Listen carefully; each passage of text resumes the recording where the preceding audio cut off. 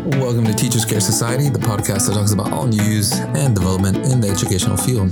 We have a good show for you today as I'm joined by Chelsea Dang, a second grade student teacher from Los Angeles, California, as we'll be discussing the importance of inclusion and representation. So without further ado, let's jump right in.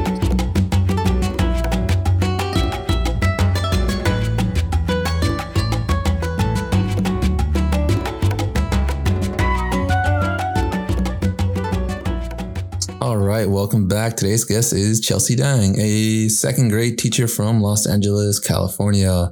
And welcome to the show. How are you doing? Hi, I'm doing well. Just had a full day of student teaching, and now I'm just working on a couple of lesson plans and also just trying to do a little bit of self-care and hopefully go to the gym later. Yeah. Self-care is really, really important. I've been trying to exercise as well, mostly with my dog. But you said you're going to the gym? Yes. Okay. Yes. How's it going to the gym now? I know for a while they had like little bubbles. I've seen people put up bubbles, and now some gyms have resorted to going outside as well. How's the gym life over there?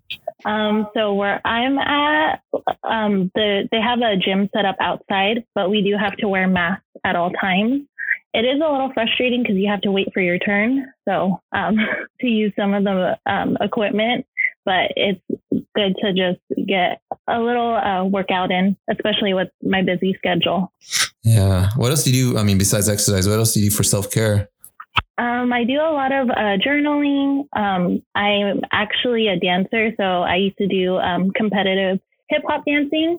So I've been renting out like studio space to just freestyle and just let loose. But it's been kind of hard just because of everything that's going on. But those are basically kind of the things that I do for self-care. Wow, that's awesome. I didn't know you were a dancer. Do you dance in the classroom too? I do like dab a little bit with the kids since they like that. Do the floss. That's funny. I'll definitely say I'm with the little one, so I definitely do like the dancing aspect, like being really, really, really silly. And sometimes dancing bad on purpose so that the kids can get a good laugh, or so that they can show me the right way how to do it. Mm-hmm. Yeah. Right. I think right now you're teaching a hybrid model, right? Yes. So I am in a hybrid setting. So we have half of the students online and half of the students in person. I see. It's cohort style, or is it like A/B schedule? No. So the kids actually stay there. So the kids online and the kids in person stay there all day. Oh, okay. I see. I've seen some of the schools are doing like an A/B schedule. So they see students one day and then they see students the other day.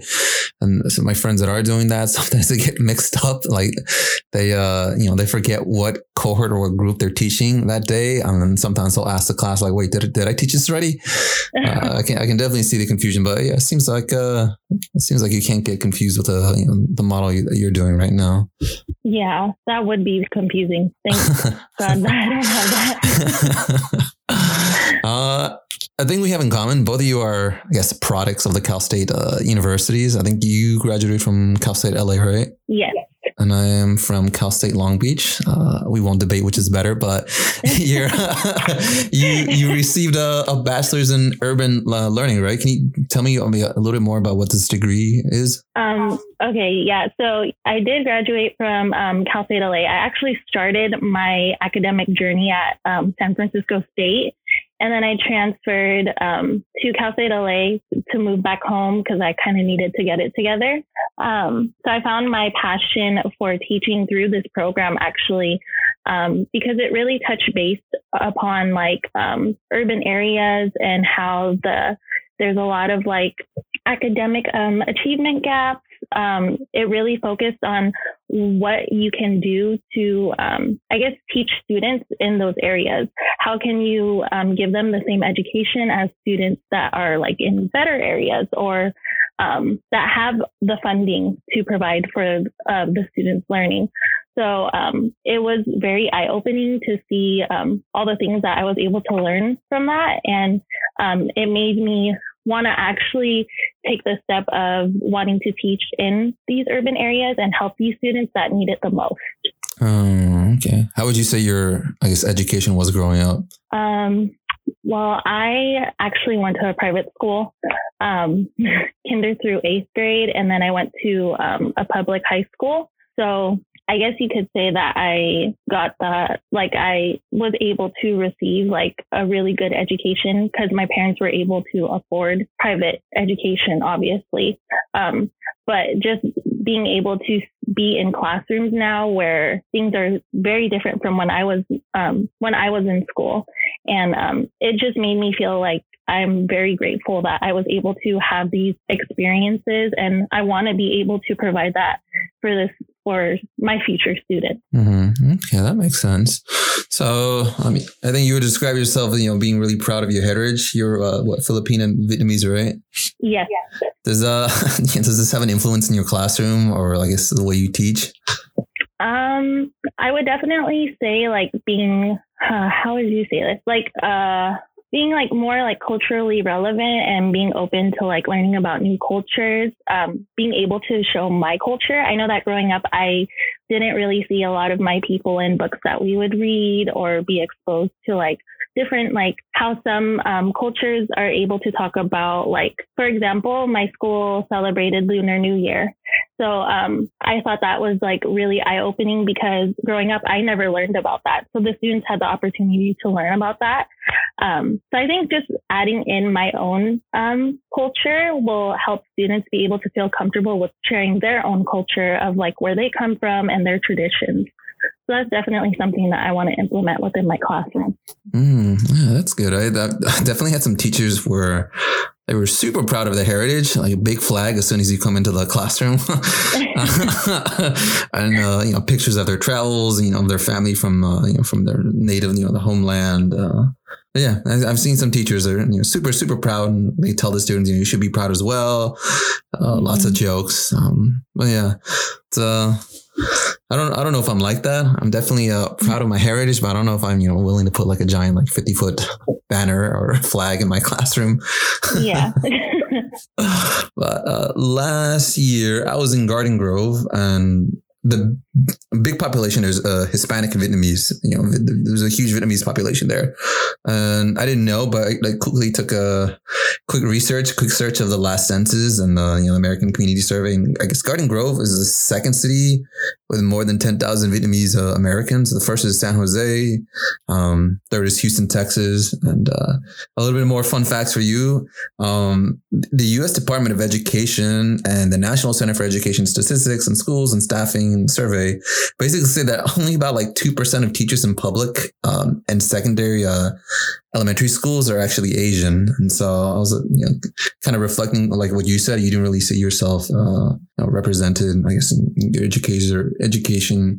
But yeah, I mean, if we and then I did a little bit more research, a little more digging around, and I found that they were comparing these statistics back a decade or so, from the 1999 to 2000, where basically there was not any information available. So either must have been way less than 2%. But I mean, I don't know. What do you think about these numbers?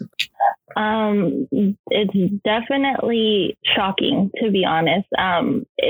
But it also doesn't surprise me. I feel like it's not like, I would have to say that growing up, I never really had a teacher of color. I didn't have one until maybe high school, but I didn't have one that looked like me, like of my descent, until I went to college. So I think it's just more of like more teachers of color like coming to see that our future students need more leaders that look like them. And I feel like that's just very eye-opening and shocking. But now that I'm working in a Mandarin immersion school, I do see a lot of Asian teachers, which is very nice to see. So yeah. Yeah, it seemed like you. It wasn't until high school until I had an actual teacher of color. Yeah, this was it's kind of a big shock for the United States being such a diverse country.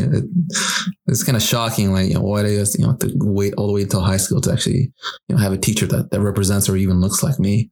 And then going back, so I was looking at the census and the data, and then the more numbers that I got was basically, Hispanic teachers represented roughly about 9%, which is an increase from 6% from the 1999 to 2000 data. White teachers actually decreased from 84 to 79%, and Black teachers decreased as well from 8 to 7%. But yeah, I mean, if we look at the whole United States as a whole, the last census had about 18% of the population being Hispanic, 13% being Black, and nearly 6%, I think it was like 5.7, being Asian. And then there was a 3% for those who were identified as 2 or more races. And if you're curious, 72% was white. But yeah, like I said, earlier, for the United States being so diverse, again, why isn't there, a lot more representation, diversity in public K-12 education? I don't know. Why do you think this is? Yeah, I don't know. It's very interesting now, like looking at the numbers as to why there's not a lot of teachers of color. And I feel like a part of me feels like this is just me of a teacher of color that is coming into this profession. Like, I feel like intimidated because growing up, all I saw were white teachers. And I feel like in my mindset, they are the only ones that can really teach us. And I don't know why I see it that way. And I think that's part of the reason why I wanted to become a teacher, because I wanted to be that one person that a student looks at and is like, I can be you one day. Like, I see who I am and you're my ethnicity, and I could be in that same place where you are. Yeah, I've definitely heard, stories where, the teacher has such a big influence on a student, and that student's like, oh, I want to be a teacher. When I grow up, I want to be a teacher like you. But the student and the teacher are of different ethnicities. But, in a situation like this, where where I work is predominantly Hispanic, and Black. And so, when Hispanic students, they say, I want to be like you, I feel like it's an even bigger connection because they see me and them, not just as a teacher, but maybe as a Hispanic teacher, like, Hispanic person like them as well. And I know you said earlier that, growing up, most of you teachers were white, and same thing with mine. Again, it wasn't until high school until I had a little bit more diversity. And, basically, again, going back to the numbers, the U.S. Department of Education noted that only about like 20% of public school principals are minorities. I know for most, if we think of principal, we think of, someone who's white. And at my school, I'm glad there's diversity. My principal's Black. I find it interesting, when the teachers in the classroom don't represent the majority of the population in that district or in that community or in that neighborhood. Again, my community, we're right by the LAX Inglewood area. And so, Hispanic and Black. And so I would find it interesting if it was, mostly white teachers and, teachers that don't actually represent what the community is made out of. But yeah. And then, this is a little off topic, but I am, I guess, full disclosure, I'm a big fan of the LA Galaxy. They're right here in Carson, California. And since this is Black History Month, they've been sending out these emails, these newsletters, trying to promote these Black businesses in the Carson area. I like that. I like how they, they're promoting, here's a local restaurant, here's a local nursery. And I like how they're really, pushing for that. And, it's important to show that Black people or even people of color can be successful. And, I like empowering the local communities, and, by me spending my money in Black owned businesses or minority owned businesses, it feels good. I'm closing the racial wealth gap. I don't know if you remember, was it like 2 years ago or 3 years ago when Black Panther first came out? There was a whole movement of I think the hashtag one was like, I saw myself, where young Black children could see themselves like, oh, here's a superhero that looks like me. And so, that's a big deal. And same thing with these, again, right now it's Black History Month. And so when they're pushing that message across on social media and to all their fans, Black people can be successful, business people as well, and they're minorities. And I really like the message that's setting across. And there's actually a study back in 2017 that actually showed the exposure between same race teachers and students actually led to lower office referrals for willful defiance across all grade levels. So K through 12, when the teacher and the student were of the same ethnicity, of the same race, then there is less defiance, basically. And so I guess in that situation, the students and the teachers were able to better relate, better, understand each other and come to an agreement that, hey, I'm here for you. Hey, we can do better, so much more. Even in the situation where a teacher would be like, I used to be like you, I used to get in trouble, or like, just that whole connection. And basically that led to less disciplinary issues. And then there's another study back in 2017 in North Carolina, if you wanted to. Actually, this study was from 2017 in North Carolina, if you wanted to know.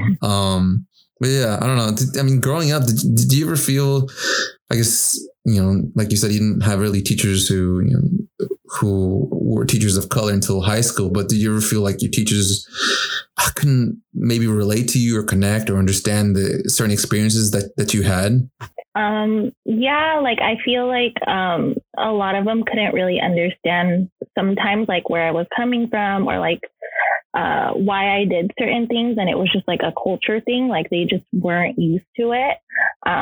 So yeah, most definitely I feel like it made a huge impact on like my want to go to school, because I felt like I was always I was a student that would get sent to the office a lot because I would question a lot of things. But it's just because, as a kid, you're very curious about why we're doing certain things. And I think just taking the time to actually to say like, oh, we're doing this because of this. But instead, I was always sent to the office because I was being disruptive or I wasn't listening. So most definitely, I felt like I wasn't really understood as a student. Yeah, we're curious individuals. We question everything by nature. So what, they sent you to the office for asking, what kind of questions did you ask? Do you remember? I can't remember. Like I think it also has to do with the fact that I went to a private school. And majority of our teachers were nuns too. So I felt like, yeah, so that was also another like step of, yeah. So that was something. It would just be like, well, why do we have to do this? Like, what is the reason behind this? And they would just think that I was being disruptive or acting out. So then they would send me to the office. So yeah. Back in earlier I mentioned back in high school, I had a lot of respect for my math teacher. I don't remember. I think it was pre-calculus. I don't remember, but he was Hispanic. And this was a 0 period class. So I think it was like 6:30 in the morning. And he really pushed me to do better. When I first signed up for this class, I was like, all right, let me just do this so I can get out early. I could get out earlier during the day.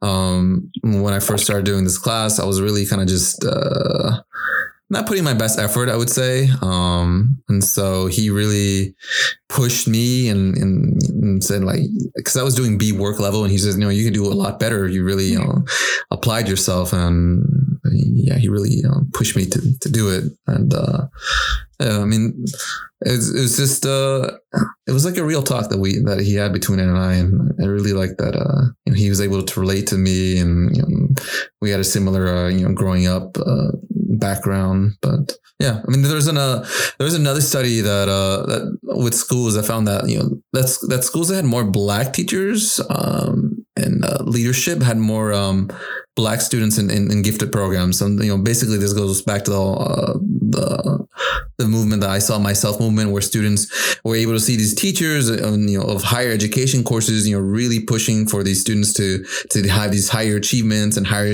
expectations of the students. And when it comes down, if we see representation of students in color in these gifted programs, even further down the line, it's supposed to lead to these students graduating, and then students getting into college and getting college degrees. But yeah, and I think there's another study where the John Hopkins University released a study showing that Black students are actually 13% more likely to enter college if they had at least one Black teacher by the third grade. And then this number actually increased to 32% if they had at least two Black teachers in elementary school. But yeah, I think you said you took ethnic study courses, right? Yes. Was there anything, I don't know, in any of your courses or any of the classes about like, how important representation is in the academic outcomes? Yeah, so I actually did a research paper on how ethnic studies, like the curriculum itself, would benefit students of color. I was able to find a lot of information, such as like not even the teacher being of color, but being able to see individuals that look like them or learn about individuals that look like them. It really improved their academic outcomes in all areas. So I guess it gave the students like a little bit more of like confidence, and being able to like learn about their people made them more motivated. So yeah, that's what I've learned. And that's like the research that I've done. I know that they did do it in San Francisco Unified. And they said that, I don't know the numbers off the top of my head, but the academic outcomes were like the students improved from just the first day till I believe like a couple of months, not even a couple of months. I want to say 3 months. Wow. So, big success in a short amount of period. Mm-hmm. I don't know if you remember. I mean, was it just academic outcomes, or was it also like behavior and attendance outcomes as well? Yes, behavior too. They seemed more engaged. They wanted to participate. There were no one was getting sent to the office because they wanted to be in class. They wanted to learn about their people and where they came from. So I thought that was really awesome. Yeah. And one of the most disturbing data that I found was non-Black teachers actually had way lower expectations on their own Black students than the Black teachers. And so I know the data I keep saying is for Black students, but the data actually shows the same across the board for all minorities. Non-Hispanic teachers have lower expectations than Hispanic teachers do on their Hispanic students. Same thing with other ethnicities. And again, this goes back to representation. If the students don't really see themselves in the leaders of their community, whether it's a principal or a teacher or a business owner or whatever it is, then they really don't know what they're capable of. They don't have that mentality like, oh, I don't believe in myself. If I don't see a teacher or a person like me, this person who I think is successful, then it doesn't, it's not sending the right message. It's sending like, oh, you can't do this. You're cornering the students, possibilities. Like, you can't be this kind of person. You can only be this kind of person. You can only have these kind of jobs, I mean, even going back to President Obama, it's a big deal when we had a Black president. Let's just send a great message. And even right now we have a Kamala Harris, vice president of Indian and Black descent as well. Think of the message that it sends to everybody. I know her family were immigrants as well, and so that shows if you're an immigrant here in the United States and you can hold one of the highest positions in office, so that message is important. Representation is everything. And again, earlier I said that my math teacher, his name was Mr. Gutierrez, and he really pushed me to do my best. Again, I took that class because all I did was wanted to get out early, but I really wasn't putting my best effort, and he really pushed me to get that, to turn in my A work. And he made the recommendation for the next semester to take this advanced class. I think it was calculus. I think after pre-calculus, calculus. And he really pushed me. I mean, for you, your experience, how do you connect with the students, letting them like, hey, your voice matters, your dreams matters, like, you can do it? I think for me, it's more of like providing that positive environment for the students where they feel safe enough to be able to voice anything that they would like to say. Obviously nothing like inappropriate, obviously, but like being able to just express what they're feeling, being able to question me, why are we doing this? You know, like I didn't like that. I never had the opportunity to ask why. Like, why was that such a big deal to ask? Why are we doing this? So just showing them that, you know, we in this classroom, we're going to be a community. We're going to respect each other. We're going to hear each other out. So being able to just provide that, I wouldn't say safe space, but brave space for them to be brave enough to open up to me and tell me what's on their mind. I like how you say brave space. You know, it's for some kids who are shy or you know, maybe English language learners, just students in general. Sometimes they're timid. It can, you know, it can take a lot of guts trying to, you know, speak out and ask questions. They feel they might ask the wrong question, or they might, you know, I'm using quotes here. They might feel like they're asking a dumb question. And, and you know, it's all about making that welcoming, warm environment. Like, you know, it's okay to ask questions. You know, that's what we're here to learn. You know, you can't learn without asking questions. Exactly. And yeah, I had teachers that actually promote their students to ask questions. Like the teacher would write down an answer wrong on purpose, and like, you know, come on, y'all ain't gonna say something. I wrote the answer wrong, and here you are just copying everything. You know, I'm doing it wrong. Here you're all copying my wrong answer. But I always like those teachers that do promote questioning. Not questioning everything, but questioning you know, things they don't understand. You know. Because I'm sure you'll have that one student who will question everything, like, why are you doing this? Why this? Why this? Why that? They'll take it too far. Yeah. So, you know, nearly all of this U.S. school districts, students of color actually outpace teachers of color. And, you know, there are several things to take in consideration. So basically, Latinos make a great share of the student population than the adult population because, I mean, first of all, they're younger, plus teachers stay in the profession for decades. So the data graphs take a long time to see that significant changes. And then you and I both know that teaching is not a lucrative career. I guess this is one of the reasons why you don't really see people of color wanting to be teachers or going into the teacher profession. We know it's a low-paying job. We know there are, you know, it can be an unhappy workplace. And you know, in some cases, just some people just don't respect teachers at all. I'm sure we've seen those, you know, those horrible stories about, you know, teachers or students yelling at teachers and cussing them out. And, but yeah, you know, all these things, all these can be different factors leading to, you know, people of color not wanting to be teachers. And, you know, when you think of immigrants coming here to the United States and, you know, them wanting a better life for their family, for their future generation, you know, having a successful life, you know, to most of them, I think, you know, the teaching's not usually at the top of their list when they want that, when, you know, to have a better life, to have that high paying job. And I guess, you know, there's also at least why there's such a teacher shortage right now, and you know, why we see people of color, you know, are less likely to be teachers.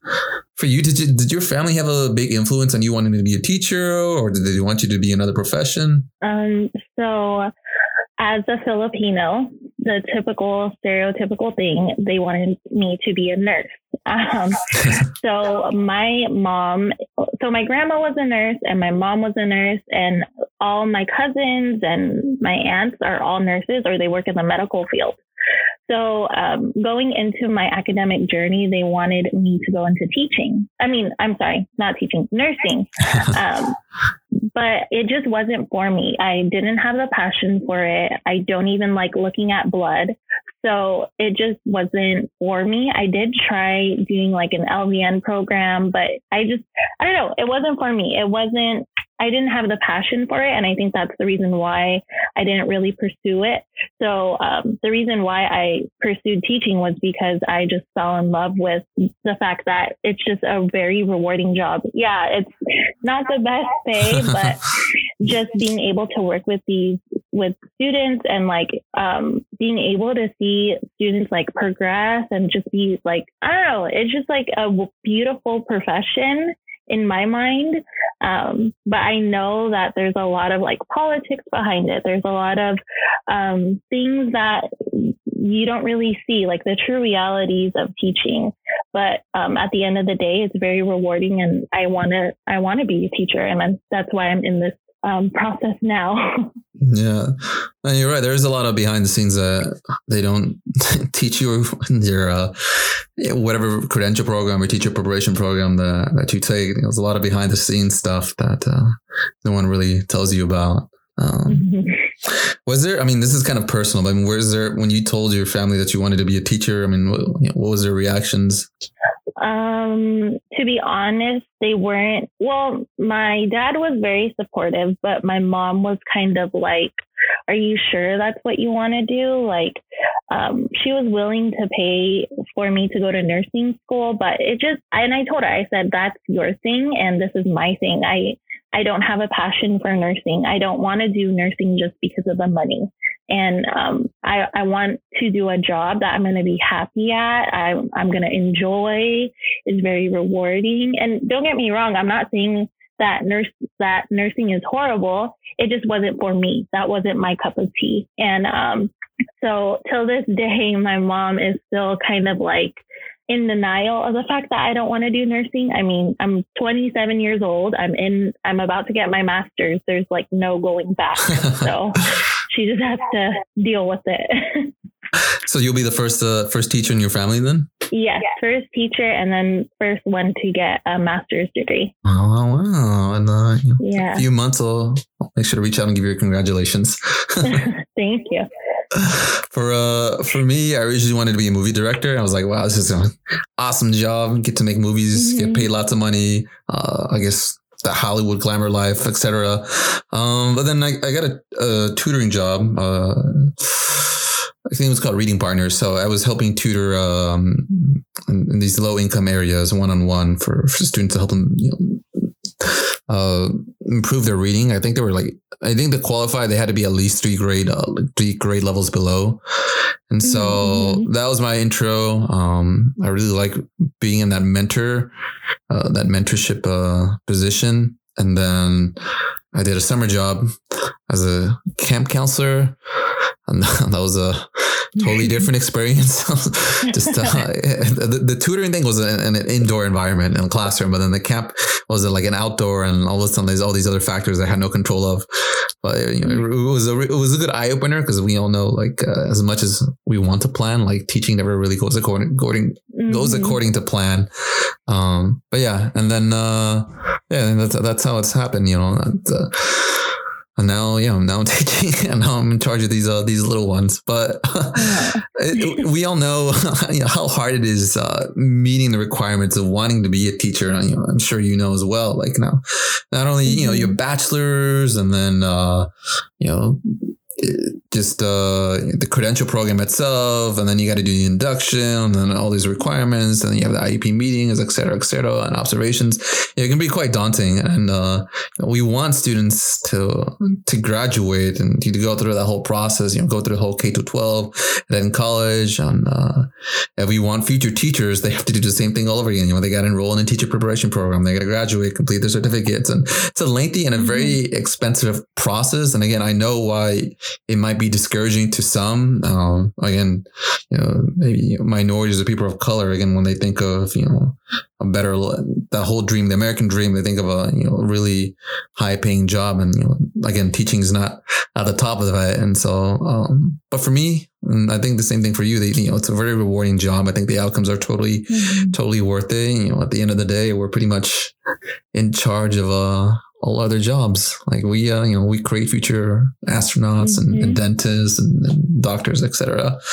But yeah, I mean, growing up, have you ever been in a situation where you kind of assimilated with the culture of the classroom, like the whole, basically like cultural assimilation?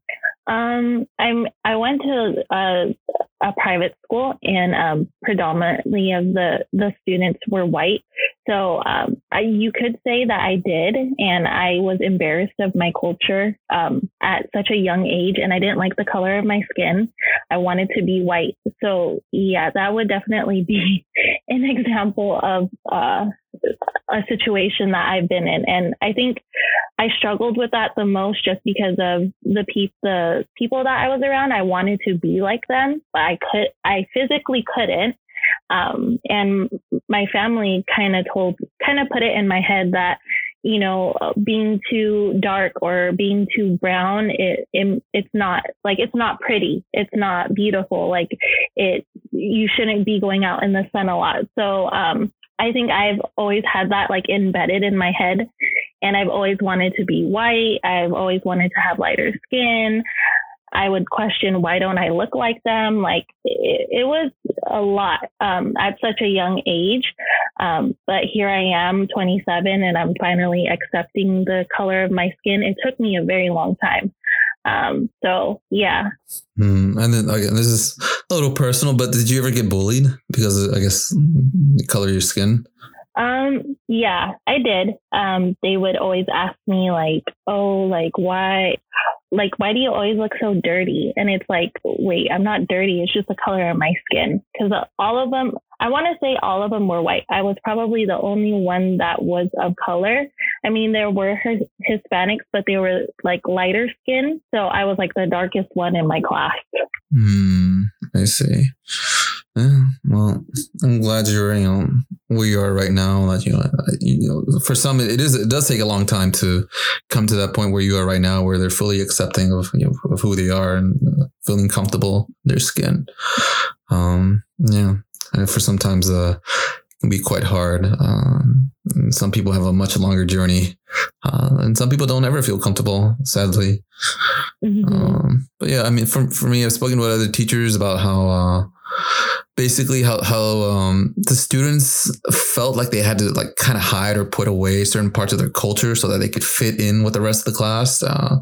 Example here is like Hispanic student in a predominantly white classroom, and the student basically kind of stop talking about them certain parts of their heritage just so that they can try and fit in with the rest of the classroom. In my classroom, I want students to be proud of their heritage. I don't ever feel like I need to shut it down or like just be proud. This is who you are. Especially for my kiddos, they bring food from home, and I'm always asking like, oh, what do you have there? Mm-hmm. That's awesome. I always ask what do you have to eat, and I say, oh, that looks yummy. Or something. Kids, they sing songs in their native language. Oh, what are you singing? I'm always asking. I'm always curious. Mm-hmm. Just because I want to know more about these students. And for me, growing up, I was bilingual, Spanish and English, and then I think it was kindergarten, but basically I guess my kindergarten teacher told my parents like I should stop speaking Spanish. And thinking about it now, it's quite a hurtful experience.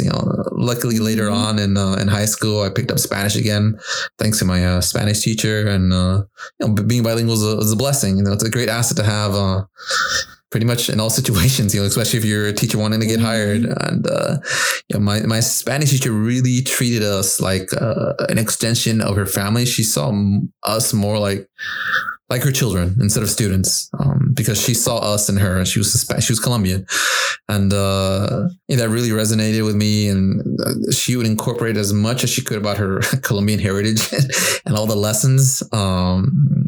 Yeah, her name is Miss Munoz. And so basically, she, on day one, she told us like, hey, be proud of who you are. History is everything. And again, she saw us as her children first and then students. She really looked out for our well-being. Mm-hmm. She really took the time to ask about us, like, where are you from? What about your parents? Are you first generation? Like, what are your siblings, etc. And again, she really tried to promote and promote our independency and our cultural identity. How do you promote, I guess, cultural identity with your students? For me, I think it's like more of providing, as like I said before, providing that like welcoming environment, and being able to let the students just be able to talk about their culture. Maybe like implementing a lot of like culturally relevant lessons where the students are able to tell us like, oh, this is what we do on certain traditions, and be able to learn from each other. I think the biggest thing is like being able to show representation within your classroom, like providing books that have like stories of what your students are. Like, for example, like one that I would have is The Journey to Justice. So it's like a Larry Itliong book, which is a story about a Filipino farm worker. There's just so many books out there that you could also put within your classroom, posters that a lot of teachers that I know on the Teachergram are making, which is super inspiring. So just providing that space for them and being able to talk to them and really get to know like their culture and what they do. Yeah, good old Teachergram. That's it's a great way to collaborate. I mean, like 10 years ago, it wasn't thought of a place to collaborate. Reaching out to teachers on Instagram or Twitter and on YouTube. And now it's a great way. You can collaborate with teachers across the country and across the world. Yeah. But yeah, I know people usually think of picture books as just for the younger grades, but I think if you have picture books, of different cultures, and that's totally appropriate for all grade levels, actually. Mm-hmm. I know it's people think, oh, it's just for the little ones, for the first graders, but again, having pictures and if they're actual pictures, not just illustrations, it's a great way to show what the culture's like in different different parts of the world. And here in California, there are actually several districts like Santa Clara and San Jose, Sonoma, and San Francisco. What they're trying to do to help hire and maintain teachers of color is they're trying to improve like the subsidized housing for teachers. And basically, like in 47 school districts in the Bay Area region, the highest paid teachers only earn enough to rent an affordable like 1-bedroom apartment, and this is like based on the federal definition of affordable housing, which is supposed to be 30% or less of what your household income is. And as you can see, subsidized housing is quite an incentive for teachers because the trick is not only just finding quality teachers that are of color, but it's hard trying to keep them and you're trying to retain them. And I guess it's just one of the ways that districts are trying, are getting creative in order to retain them.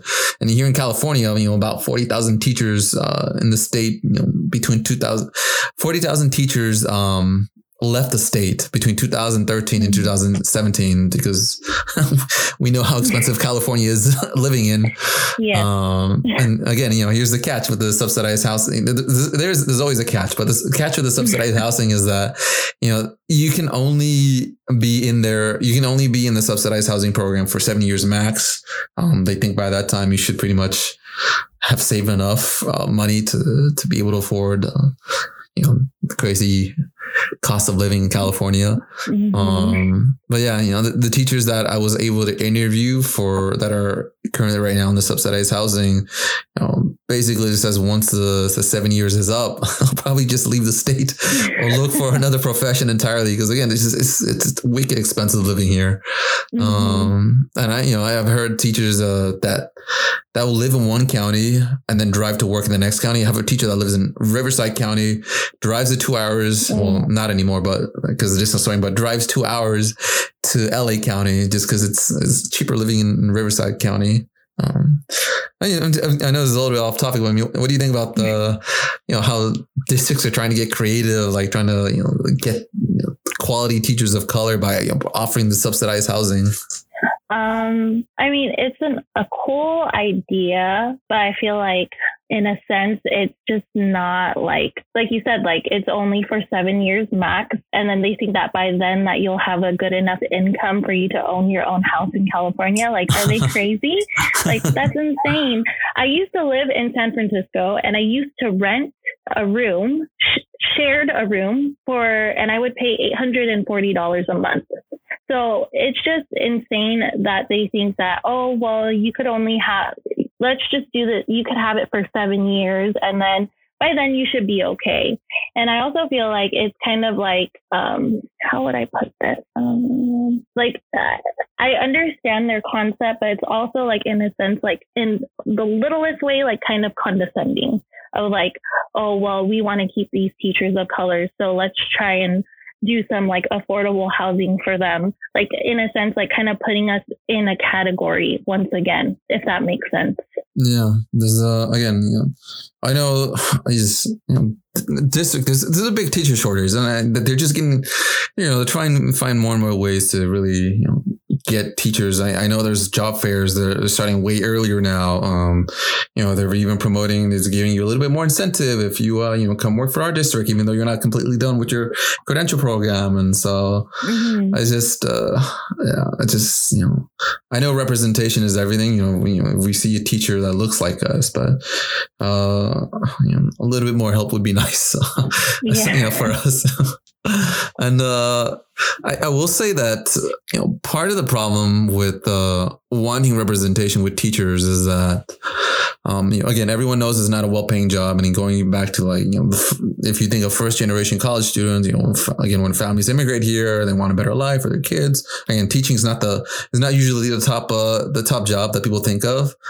And when you do actually think of a teacher of color, you usually think of them teaching in an urban school district or in urban schools where the students have much higher needs. There's less resources. And you're going to be burned out. The teacher burnout is just much higher, and teachers of color are less likely to remain in the profession than their white teachers, because they're more likely to be in these urban districts, with less funding and these high demanding responsibilities, and they just feel like they're overstretched doing all these hundreds of things. Like an image I have is on an octopus, like their hands doing all these different things all at once, wearing all these hats. And the retention rate for white teachers is actually 85%, while Hispanic teachers is 79%, and then black teachers is 78%. For you, like the school district where I guess you're teaching right now, I don't know, do you notice any trends, I guess, with ethnicity? Maybe teachers, maybe certain teachers teach this, or even I don't know, if even in your teacher preparation program. Like, are you asking like what are they predominantly, like the teachers in the school that I'm teaching in? Yeah, first of all, would you say your school district's urban? No. Okay, and then I guess from there, like, what would you say that the majority of the ethnicity for the teachers is? So since I'm at like a Mandarin immersion school, there are mainly white teachers, and then there's also Chinese teachers. But even within just because for the Chinese teachers, they teach Mandarin. So even just for like the general teachers, it's mainly white. There's probably one teacher that is Hispanic, and then that's it. There's nothing else. Oh, wow. Worst thing that I see is basically, if you have a school where it's mostly white teachers, and then you have a few teachers of color, basically what they do is they make those teachers of color kind of be like the spokesperson for all the teachers of color and all the students of color. And this is just insane. Just because I'm Hispanic doesn't mean I have to represent all the Hispanic teachers, all the Hispanic students in the district. And this is just insane, assuming that one person knows all the experiences of everybody just because we share it's just because we have the same skin color. It's crazy. And one thing I do strive for in the classroom is really pushing students for the full potential, even if they don't see it in themselves. Everybody benefits from a diverse classroom of teachers and students.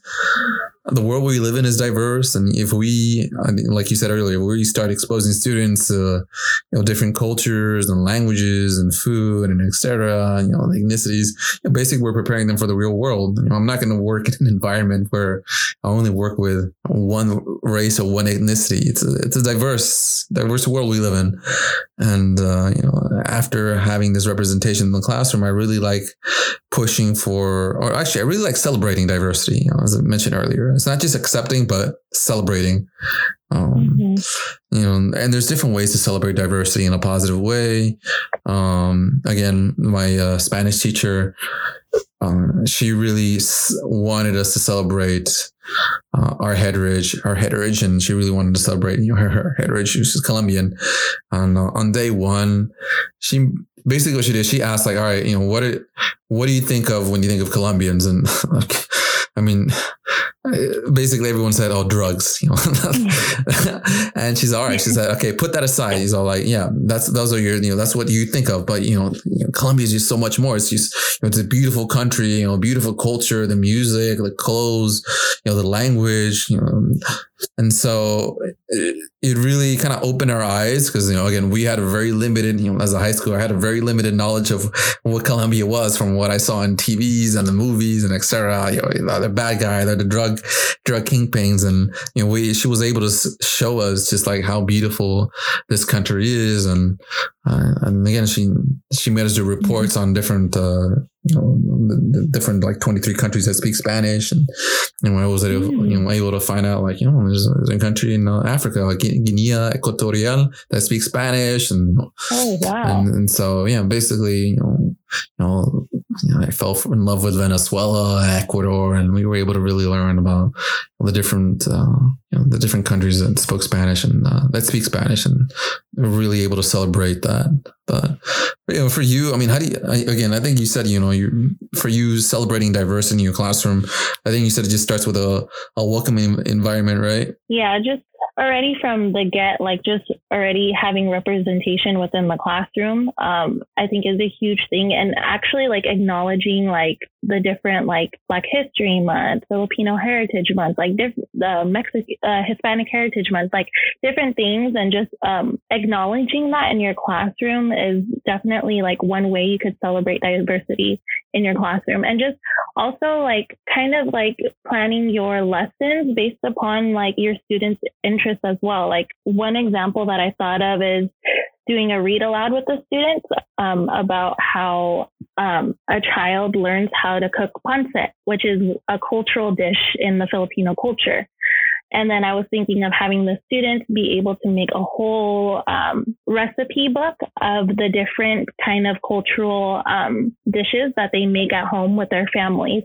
So just little things like that to show like that you're celebrating diversity and showing that you're providing that like cultural environment. Yeah. Food banquets or potlucks are always a fun way to show the different diversities. And I know, as a child, growing up, if you see this food, like, some students might say, ew, what is that? That looks funny.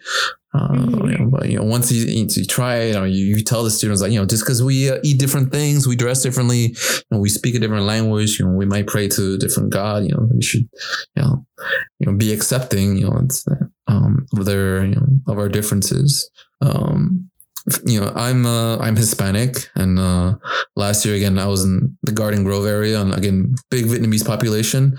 I had several Vietnamese students in my classroom, and I don't know everything. I knew a few things about the Vietnamese culture, so I took it upon myself to do a little research and really become myself acquainted with the culture and what they celebrate. And if there's something I didn't know, there were sometimes I was just ask the students. I was asking like, can you tell me more about this?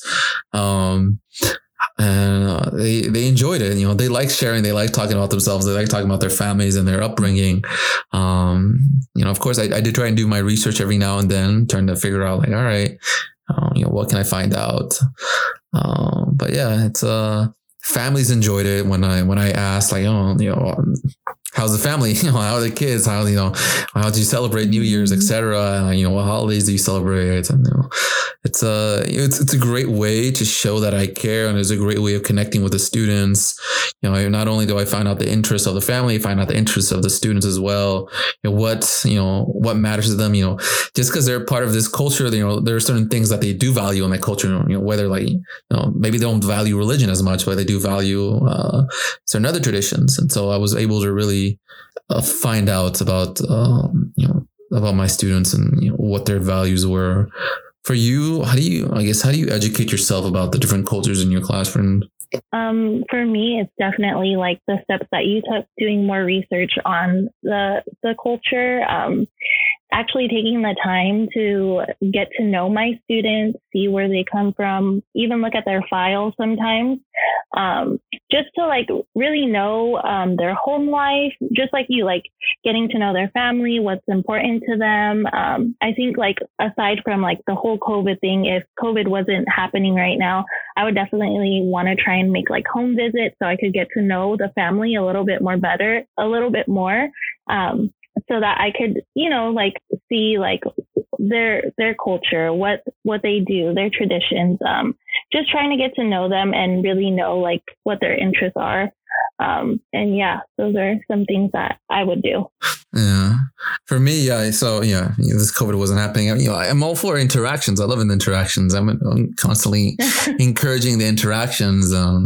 Yeah, we have all these different cultures in the classroom, but if we don't mingle, if I just stay seated in my seat, look straight ahead and don't look to my friend, my classmate to the left or to the right and don't talk, then how am I going to find out? How am I going to interact? How am I going to learn more about, the different culture? And, I guess the analogy that I have here is, you have this library and with books from all different parts of the world. But if all you do is just walk around and just read the bind, the spine of it or the covers, a book of India, a book of, Africa, a book of etc. But if you don't read it, if you don't take the time to actually look at the contents and, you're doing yourself a disservice. Same thing in the classroom. You have all these students, great mix of all these students from different parts of the world, of different cultures. And if you don't have them interact, then you're doing not only yourself a disservice, but for the students as well.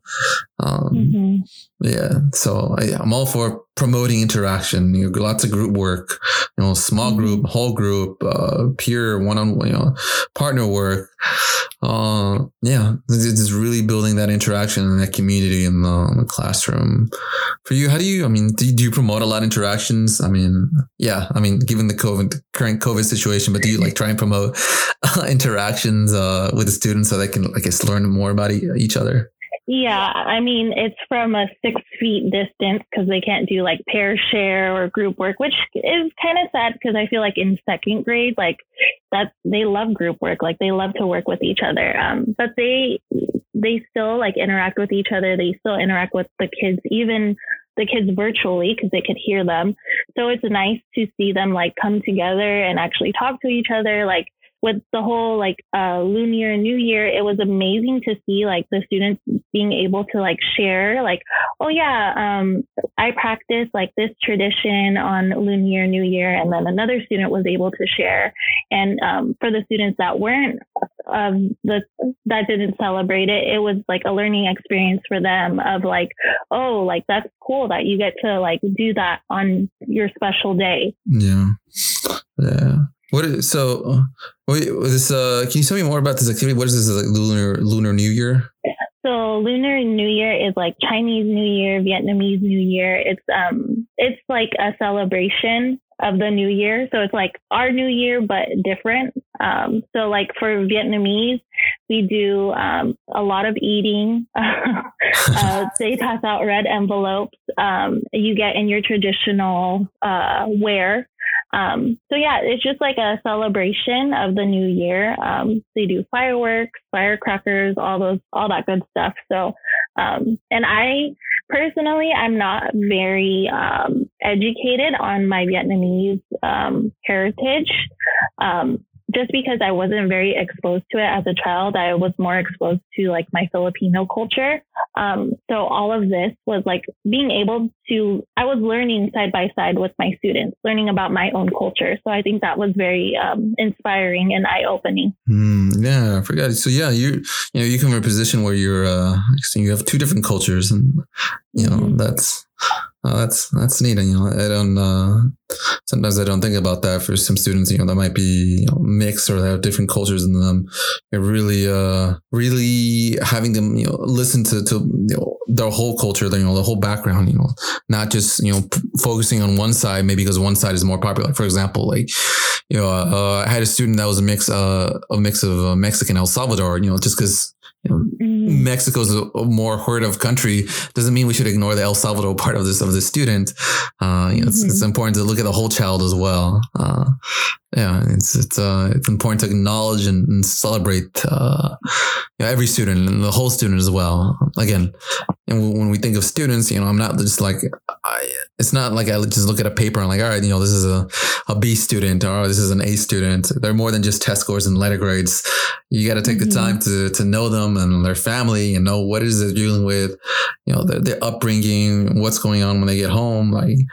So I try and pay attention a lot to the younger siblings because most likely I will be having their younger siblings in my classroom in the future. And so if you think about it, it's an investment, whether it's a one school year with them in your classroom, whether it's a 5-year long investment, like K through 5 or a 6-year, K through 6 in your school, or just, an 18-year long investment in, the K through 12. So yeah, it's a big investment, and we're there to let the students know that it's okay to be different. And then, we shouldn't make fun of people because they're different, and, just because they speak a different language, have a different religion, whatever it may be, that we not only accept but celebrate it. But yeah, with the younger ones, it's a little tricky. They kind of speak their mind without a filter, like, ew, what's that? Or that's weird. But I really try and kind of teach them how to compliment and how to, like, these sentence frames, how to ask questions without being offensive. Like, instead of asking like, oh, why does that look yucky? Like, oh, they can say, oh, what's that? Or instead of saying, if someone speaks a different language or, if someone speaks a different language or, says a prayer in a different language, and instead of saying like, why does such and such sound funny? Let's say, in a nicer way, like, what are you saying? But yeah, it's very different with the younger ones. Again, they don't have a filter. But I really try and teach them how to accept people's differences, and I really how to be a little bit more careful with the way they ask their questions. But yeah, no, for you, I mean, I know you were with the younger ones, right? Are you with so I have second grade, so yes, they do speak their mind.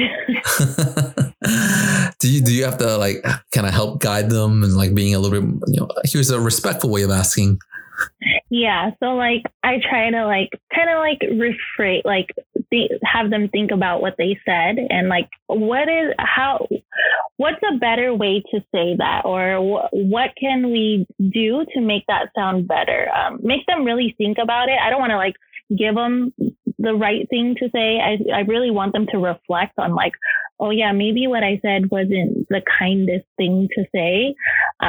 So definitely like doing that to help them like be a little bit more understanding and respectful that there's different kinds of foods, and yes, sometimes it doesn't look yucky, but for all you know, it could taste delicious. So just asking questions and just really getting to know like their peers and being respectful to them.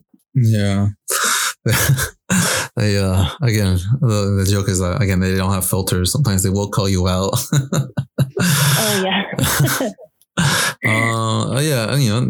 We start young with the little ones and having the representation, inclusion, also tackles the big problem that, everyone's worrying about right now is, bullying. And now we have bullying, we have cyberbullying as well. And so by really pushing this whole like inclusion representation, again, no one should feel like they have to suppress their identity or that they should hide certain parts of their culture. We're setting up our students to be more acceptance and have tolerance, and school community is everything. We teach our students to understand like, hey, it's okay if I'm different from, my classmate, and it's okay. That we should respect each other. Just because they're different doesn't mean it's weird. Doesn't mean I'm better. Doesn't mean it's they talk funny. We acknowledge our strengths and our weaknesses. And for me, I really try and pair and group my students to really complement each other. I think 2 years ago, I think I would pair my English language learning students with some of my higher achieving bilingual students, and they were able to connect, because my ELL students were a little bit shy of speaking out. They're a little bit more hesitant of trying to ask a question in front of the class, and they were more willing to ask their classmate, their classmate that speaks the same language, and that really helped build a sense of community for me. Have you had a similar experience as well, like trying to, I guess, create that sense of community? Yeah, I used to work as an after school program leader. So I would have students from 4th, 5th, and 6th grade. So as you know, 4th, 5th, and 6th is a lot of emotions, and they're going through a lot of changes. So I would actually try and implement a lot of SEL lessons so that they could be able to speak to each other, get to know each other on a deeper level. This was before COVID, obviously. So they would be able to get to know each other. And it was amazing to see that these students would actually interact with each other during actual school time. Because since they were from different grades, they at first they didn't want. They're like, oh, I don't want to talk to that 4th grader. They're a little baby, blah blah blah. You know how that goes. So I knew that I needed to establish a community within the class, within that classroom, and within that time that I had with them. And it really showed that it just takes that simple step of being able to provide that space for the students and them doing it on their own. Yeah, one thing I guess I'm kind of on the fence is cliques. When I understand there might be certain benefits of cliques, but at the same time, cliques kind of does shun out certain students, or it really, put certain students in a corner as well. And so I had some, 2 years ago, I had students that moved in came from a different district, or, English language learner or whatever it may be. Again, they feel like an outsider coming into a brand new school, a brand new classroom. And so I really, let them know, all right, who's gonna help, such and such out on the player counter, who's gonna help such and such get their lunch, or who's gonna, help such and such, find where the library is. And I made it, I made it a responsibility of the class, of the students, because again, we have these cliques, you have these students that are already they know each other, and they might shun out a certain student, this student's an English language learner. Oh, this student is this, or whatever it may be. So I was really trying to promote, this is our responsibility to take care of all of our friends here, all of our classmates. But yeah. No, I don't know. Growing up, did you notice that there were cliques in your school? Oh yeah, there was. There was even though it's just playing kickball, if you didn't get picked at a certain time, you knew that you weren't part of the cool crew or the good people. So yeah, you see it. I think even now as adults, you do see cliques sometimes, which is very interesting because we're adults. But yeah, I definitely saw it as a kid. Yeah, but yeah, as we wrap this episode up, is there any advice that you would give to new teachers or those thinking about entering the educational field? I know we said a lot of statistics that can be daunting, but for those who to really encourage them, is there any advice that you would say? For new teachers, so teachers like me that are student teaching, you guys are brave and give yourself grace. We are literally doing this through a pandemic, and just keep pushing and you'll get through it. And for those who are thinking of going into the educational route, I know it may seem kind of scary at first because of the time that we're in right now, but trust me, it will be so rewarding.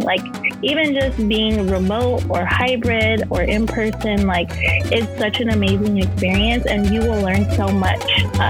So definitely think about it and really make that decision, because it's a great profession.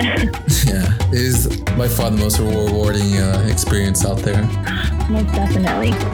All right. And with that being said, this has been another episode of Teachers Care Society. I want to say thank you to today's guest, Chelsea, and most importantly, you, the listeners. See you next time. next time.